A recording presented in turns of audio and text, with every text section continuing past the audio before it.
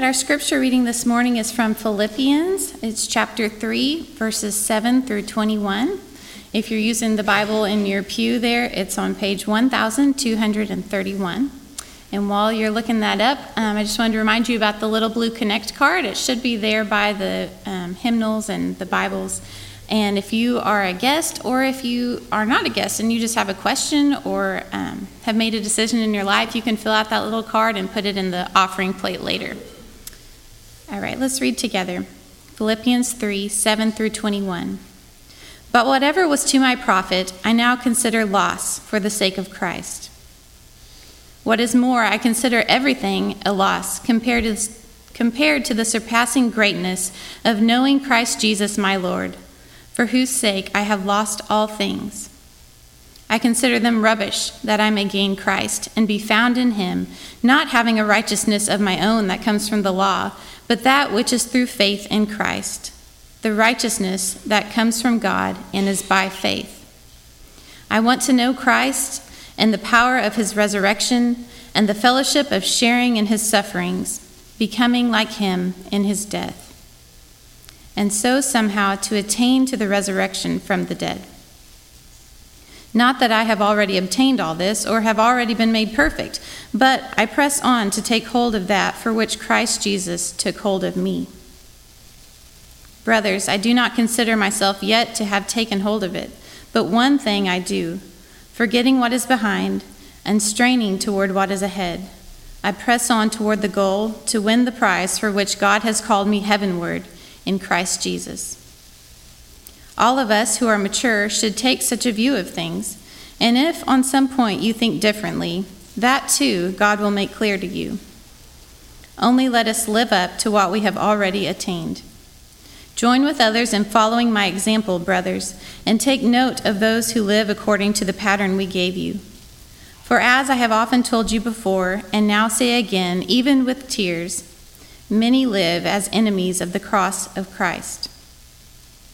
Their destiny is destruction. Their God is their stomach, and their glory is in their shame. Their mind is on earthly things. But our citizenship is in heaven, and we eagerly await a Savior from there, the Lord Jesus Christ, who by the power that enables him to bring everything under his control will transform our lowly bodies so that they will be like his glorious body. I know I don't look like much of a preacher.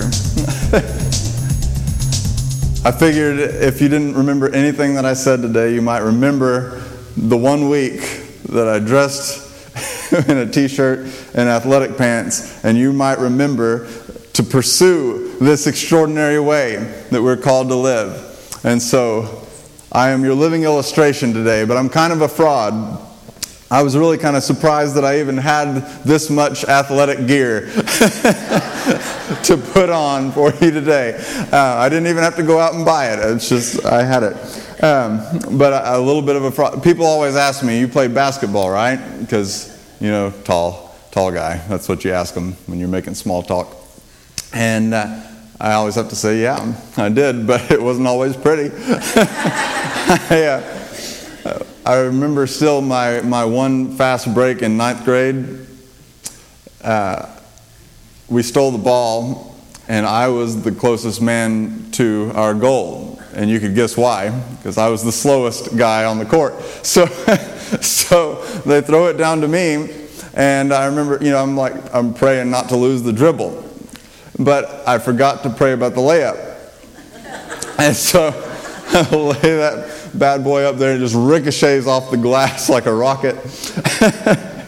It was not pretty. I'm not sure if I improved from there or if I just learned to play within my limitations, but not the world's greatest athlete by any stretch of the imagination. But I think that it's obviously a great metaphor for our Christian walk. And the Apostle Paul mentions a time or two, and we find in Hebrews, the book of Hebrews, that also talks about running your race, pursuing a prize, training as though you're an athlete, disciplining yourself, that there is a prize or a goal that we are to be pursuing single-mindedly. And so I think, maybe it's possible that many of us, live a Christian life as though we've already won all there is to win. Right? That we did something at an altar or in our heart or at a church or at a camp or whatever the case may be, and we won all there was to won. We won salvation. And so we're good.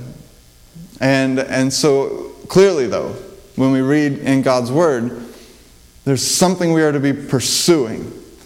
It's not a sit back and enjoy or sit back and wait. There is something we are to be after, that we're to be contending for. Something that is not yet reached and not yet won. And so there should be some sort of sense of urgency, like an athlete preparing for a championship. Someone who starts the season not hoping for, a win, but for the win. Right? You are focused. You watch the Olympics or something like that. These guys train for 4 years. Many of them really for their whole life, right? For one moment. And the focus that goes into that, of the ones that you see that achieve the gold medal and all that. Part of that's genetics that some of us weren't blessed with, but a lot of that is grit and determination and contending. I liked this quote. I don't really know Greg Plitt. I think he was a fitness guru kind of guy. But he said, championships aren't won in the theater of the arena. They are won in the thousands of hours of training and the 5 a.m. runs in the rain when everyone else is sleeping. That's where it's won. And I want to encourage you today with that picture in mind of the athlete. If you can imagine me being an athlete, I'm giving you my best shot here. All right? I want you to picture chasing after something. I want to picture yourself being that person that when everyone else is sleeping, you're out running. Because there's a prize that you're after.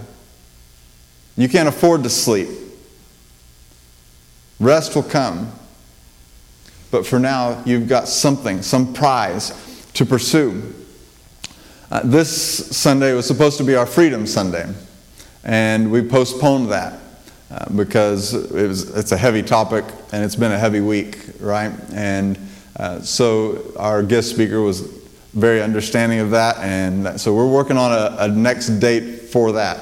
But as I was thinking about what to share, I got some advice that, you can just share something simple and call it a week. And I had already prepared the next message for this series that we were in. And as I looked at it, I just felt like, man, this is really appropriate. And I think you'll see why in a couple ways. But today, we're back in the second part of this series, Ordinary People Pursuing One Extraordinary Way. That this is idea that Jesus didn't just give us a mission, something to do, something to go, something to share. Yes, there's that. He certainly did. He said, go and make disciples. That's part of it. But he also had a vision for who we would be as people, as a church, a vision of what we would look like. And so that's what this series is about, a vision for your life and for the life of Cypress Street Church of God, and really for the life of the capital C church around the world. That we would be ordinary people like we talked about last week. It's not about us. It's not about how good we are or how good we were or something we achieved of our own strength and merit. It's not about us. We're just ordinary people. But we are pursuing something extraordinary. And someone extraordinary. And it's all about Jesus.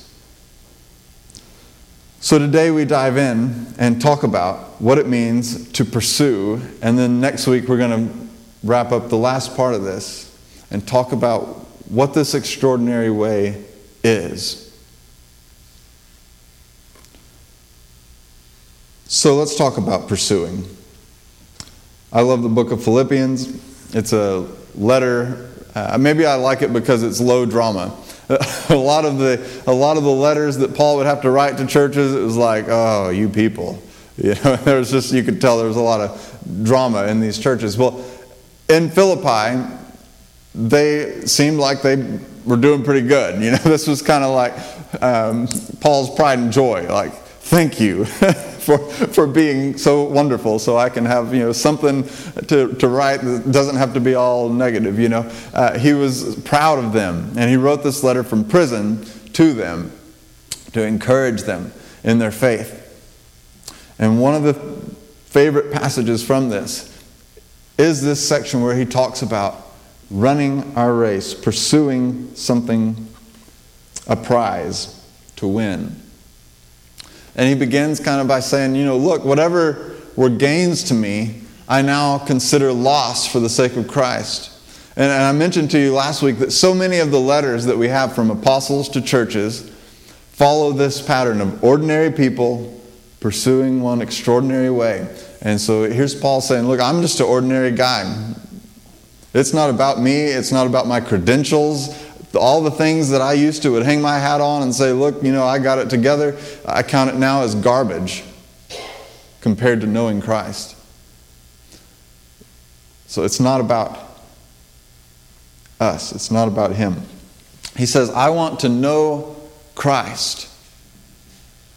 That word know is a very intimate sort of know. It's not like, I know that the Declaration of Independence came out in 1776. It's not like knowing a fact. It's knowing, like I know my wife. I don't just know facts about her, I know her. And this is what Paul said, I want to know Christ. Yes, to know the power of his resurrection, the participation in his sufferings, becoming like him in his death, and so somehow attaining to the resurrection from the dead. Now that's probably not what most of you think of when you think of knowing Christ. I mean, we all like the know him in the power of his resurrection, right? We want some of that power, but we kind of just skip over that participation in his sufferings bit, don't we? We'd rather not. Paul says, I want to know Christ. I want to know the power of his resurrection. And I also want the participation in his sufferings. That's humbling to me. We are suffering adverse in our culture in particular. But when you read the New Testament, how many times do you read of them saying that they counted it a blessing to suffer for Christ, to suffer with him? They had seen their Lord suffer. And to be counted worthy of suffering alongside him and for his name was an honor to them. Becoming like him in his death, and so somehow attaining to the resurrection from the dead.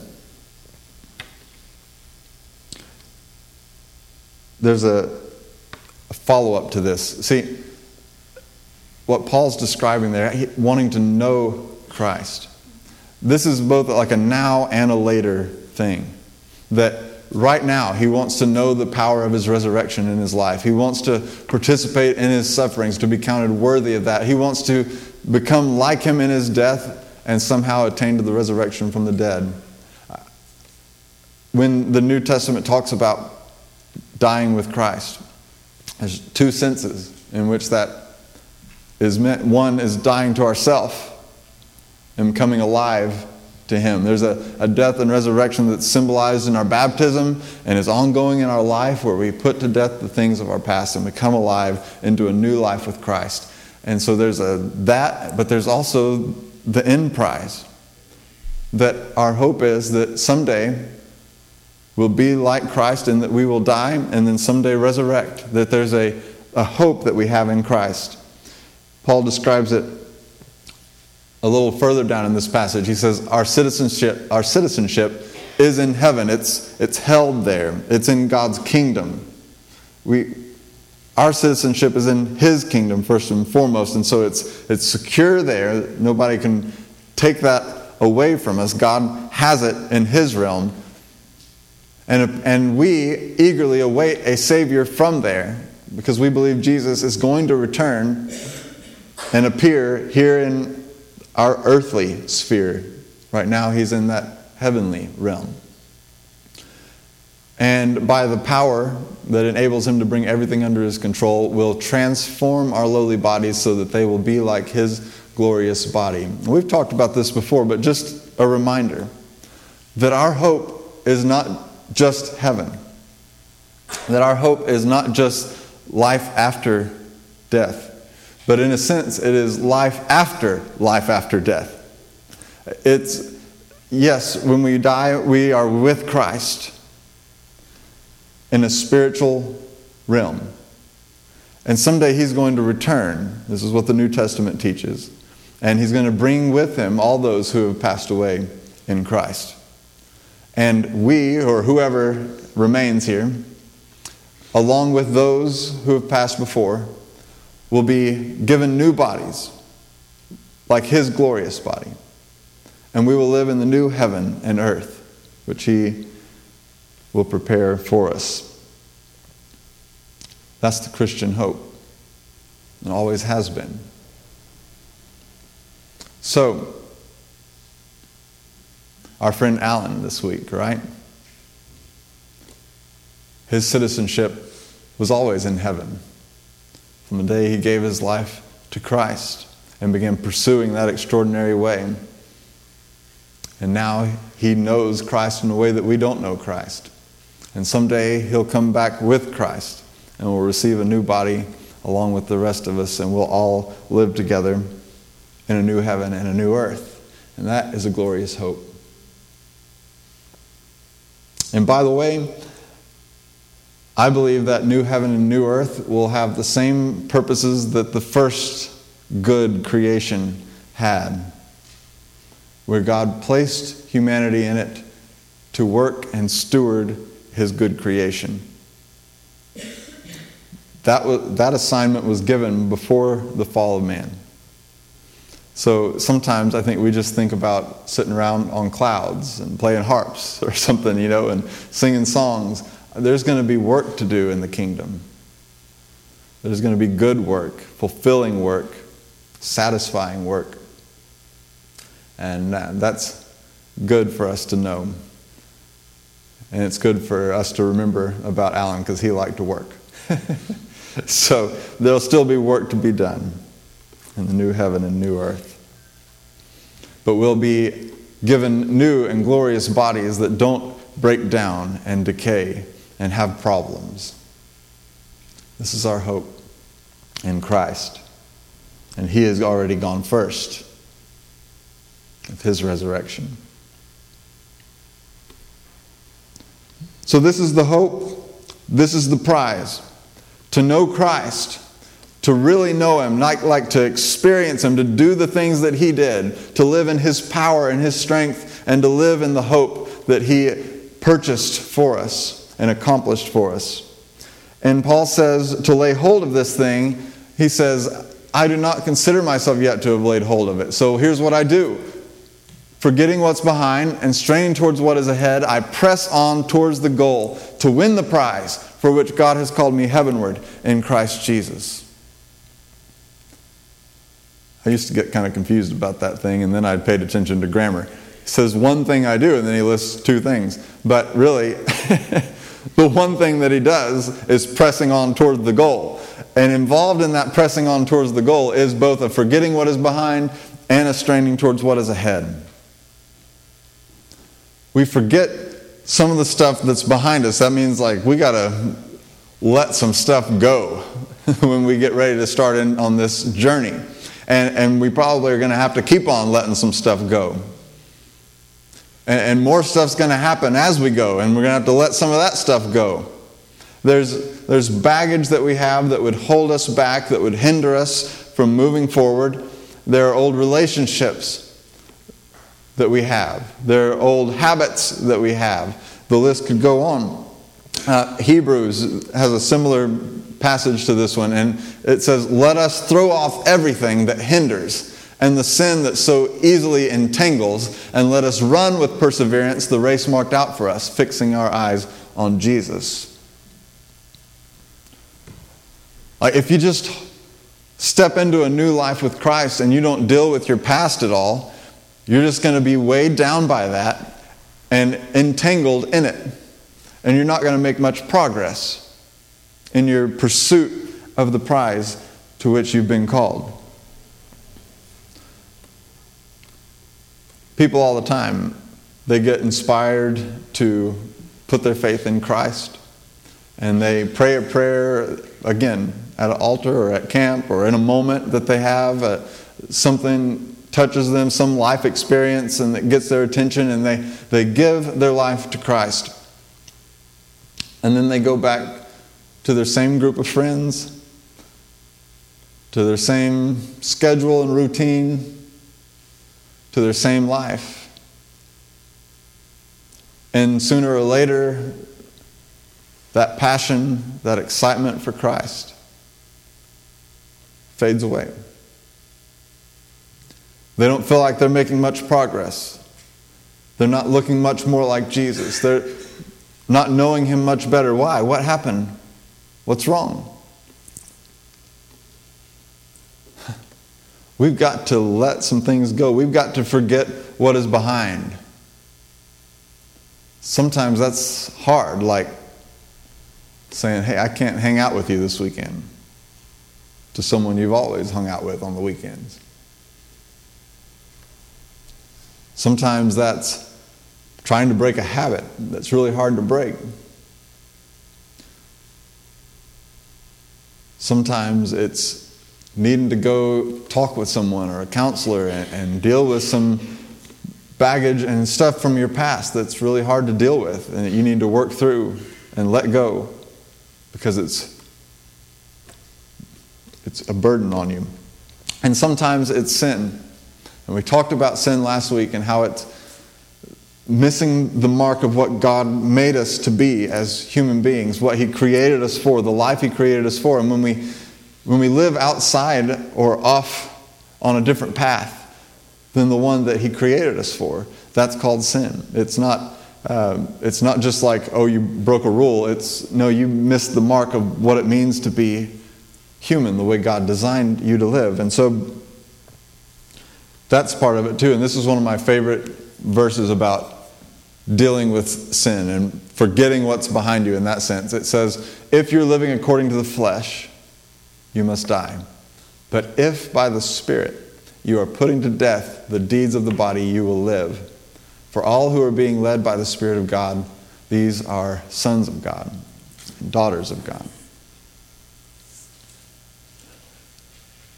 Two things there. When it comes to dealing with sin, forgetting that part of what's behind us. One, it's not something that you're called to do in your own power. You're called to do it with power from the Holy Spirit. Second, it's not something that you're called to do once, but that you're called to do continually. Just as an athlete continues to train, it says putting to death. If you are putting to death the deeds of the flesh. It didn't say if you put to death prior.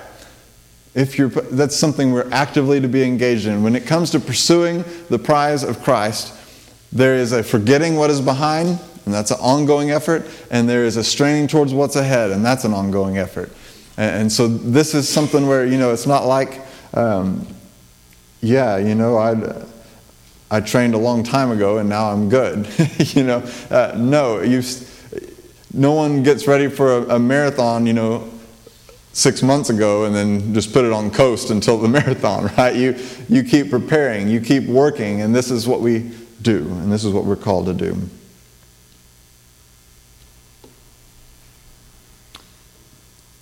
Here's what I want to challenge you with. This part of this vision for your life and for our church, we will contend like we're not yet complete. Last week we said, we will own that it's not about us. Here's something else we're going to do. We're going to contend like we're not yet complete, like we haven't arrived yet. We still have something to pursue, something to chase.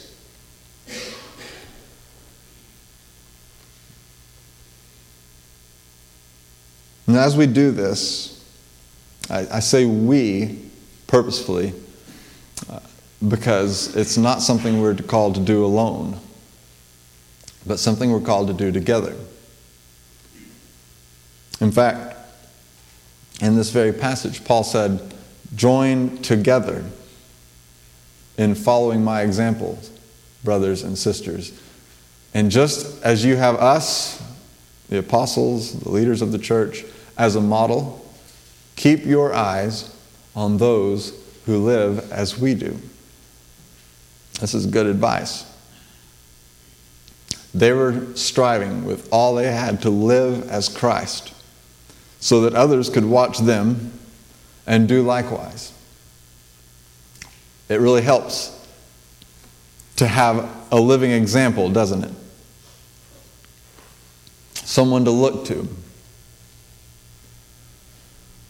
And the thing is, we have to be careful about our relationships, because not everyone is living as Christ. In fact, Paul, in this letter to the church, talking about keep your eyes on those who live as we do, indicates that not everyone that they knew did. He said, many live as enemies of the cross of Christ.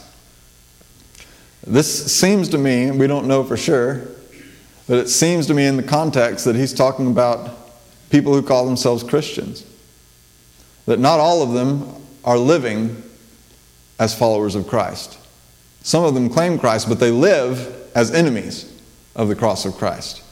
Don't follow them. Don't pay attention to their example. Their destiny is destruction. Their God is their stomach. Their glory is in their shame. Their mind is set on earthly things, which is getting into next week's topic of what that extraordinary way looks like. But be careful of who you're looking at, who you're setting up as a model in your mind, who has influence on you. Let's talk about, just for a few moments, at a really practical level, what it means to contend like you're not yet complete. I want to ask you just a series of questions. And you've got a note card there, and maybe this would be a good week just to have a pen or a pencil ready if you've got one, or just make notes on your phone or whatever. And as I ask these questions, if things come to mind, maybe write them down and pray through them this week. First thing I want to ask is, what weight, burden, that kind of weight, what weight do you need to drop so that you can run a little faster?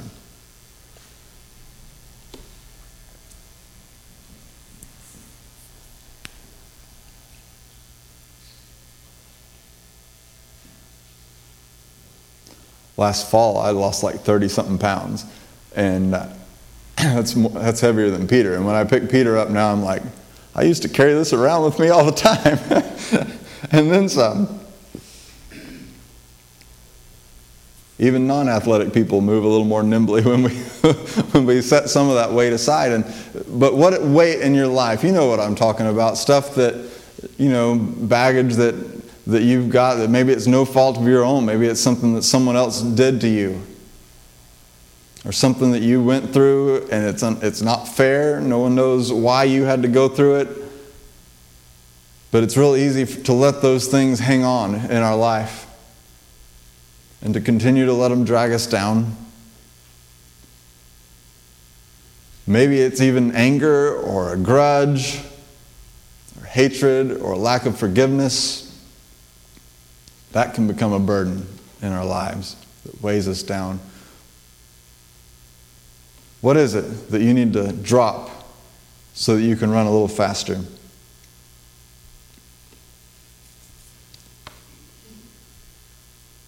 Second question. What sin do you need to kill? And I word that harshly because Scripture words it harshly. If by the Spirit you are putting to death the deeds of the flesh. That's how seriously you take it, because, again, sin's not just rule breaking. It's life ruining. So we have to cut it out as we become aware of it, we put it to death and we move on to the next thing. What sin do you need to kill in your life?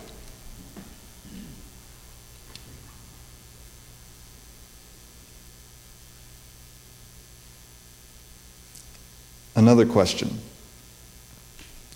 What discipline do you need to begin? What discipline do you need to begin? Even if you never played a sport in your life, you know it takes discipline. That there's things that those people do day in and day out. They don't necessarily want to. Some days it's a rainy day.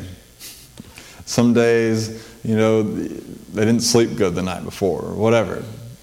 But they discipline themselves and they do it. Some days it doesn't feel like it did a lick of good and they did it anyway, right? Some days it feels great. When you're jogging, right, day in and day out, and you're disciplining yourself in that way, there's days where you go for a jog and you're like, man, that got me going for the day. And then there's days you go out and you're like, oh my word.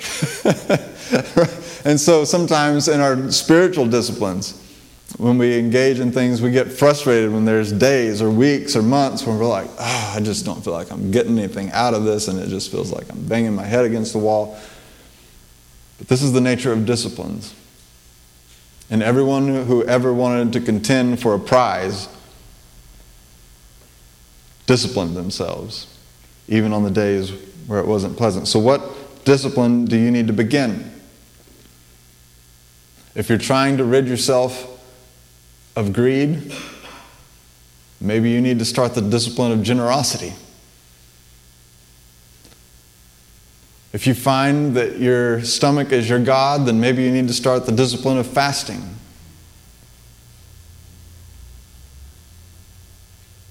Disciplines of prayer, disciplines of reading and studying Scripture. You'll think of others.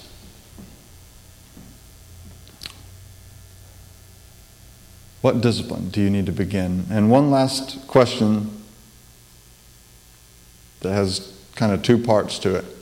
In what relationship do you need to invest?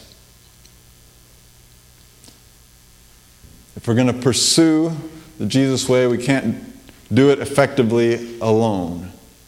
It's a team sport. So what relationship do you need to invest in? And I would encourage you to look for two types of relationships, at least. First, a relationship with someone ahead of you. Someone who you look up to and admire and respect. They don't have to be older than you. They can be. But anyone who you feel like, not that they're perfect, but there's some stuff you could learn from them. So there's a sense in which there's something we could learn from everyone, but you know what I mean. Someone who's pursuing Christ in their own life and maybe is a little further down the road than you are. And you don't have to go to them and say, would you please mentor me and be my model of holiness, right? They'll probably just run for the hills. But you could just say, would you like to do lunch this week? You don't even have to tell them what you're doing. But just get to know them a little bit. Listen, pay attention. See how they interact with people. See how they interact with their family. Ask them what book they've been reading lately, or how they do their prayer life, or just ask them questions. Get to know them. Learn from them. And secondly, I would encourage you to look for a relationship behind you. Look for someone, maybe they're a youth, or maybe they're new to their faith,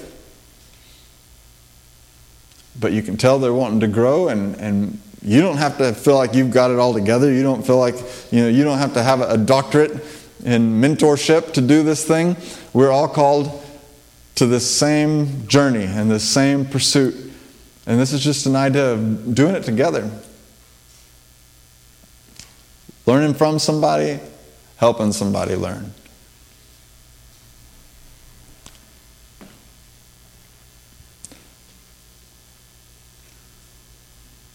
We will contend like we're not yet complete. So what weight do we need to drop? What sin do we need to kill? What discipline do you need to begin? What relationship do you need to invest in? Don't feel like you have to do all these things this week. I know it's a lot. But maybe pick one or two things to prioritize and begin to work on. Make yourself a plan. You know, when you run a marathon, I've never done one, but I've had friends that do. I always hung out with athletic people. That's why I got to buy the athletic clothes. I fit in. And they have a schedule, you know, like for months in advance. You know, I'm going to run this much this day and this much that day. And it's all mapped out. So why not sit down and make yourself a map? Okay? I'm going to start this discipline this week. All right? Next week, I'm going to work on putting that sin to death in my life. The next week, I'm going to make an appointment to talk to the pastor or talk to a counselor and start working on dropping this weight that I've been carrying around. You know, make yourself a map. Make yourself a game plan. Get in the game. No championship was ever won by sitting over there with your shoes untied, right? Lace them up. Let's get going. Let's contend like we're not yet complete. When I wrote this message, I had something at the very end that was about funeral services. I had no idea that we would end up having one. And I was talking about how I've been, and you have too, to different kinds of funeral services. And some of them give great hope, and some of them are kind of depressing. And you go to some where you feel like inspired, you know, to live different tomorrow. And then you go to some where maybe you're also inspired, but not necessarily by a good example. And you go to some where you're just like, man, when I go, I don't want to be remembered for sitting in my favorite chair. And some people are. And when I go, I don't want to be remembered for my favorite TV shows. I just don't. I don't want to be remembered for the car that I drove, or you know what I mean? And on Thursday we had Alan's service, and I was I got so much encouragement afterwards, and I was so relieved because I told a few people, I said, before the service, I just felt like the whole thing that I had planned and worked on just felt really inadequate. And someone pointed out to me that, well, you know, probably any short set of words would be inadequate in a sense, you know. When someone lives their life well and pursues Christ with all they've got, there's not a sermon that's going to do that justice. But I want to be that kind of person, right? An ordinary person pursuing one extraordinary way. And I think that's a good, that's something I hope someone says about me someday. You know, that he was like us, but he was pursuing one extraordinary way, one extraordinary God. And I think we can say that about our friend Alan and celebrate that he lived his life well and he pursued his Savior. He disciplined himself. You talk to Patrice sometime about that, you know, Alan can still serve as a great model for you. If you're looking for a relationship ahead of you, talk to her sometimes about his spiritual disciplines and how he would study Scripture and strive to live it out. We should all be challenged to do so. Let's pray together. Father, thank you for Jesus, who ran his race first and secured our victory. And God, we are far from complete. We're just ordinary people, as we admitted last week. So, Holy Spirit, help us to cast off our past and to charge towards our future by your power at work in us, so that we can truly lay hold of the life that you have for us. Pray this in Jesus' name. Amen.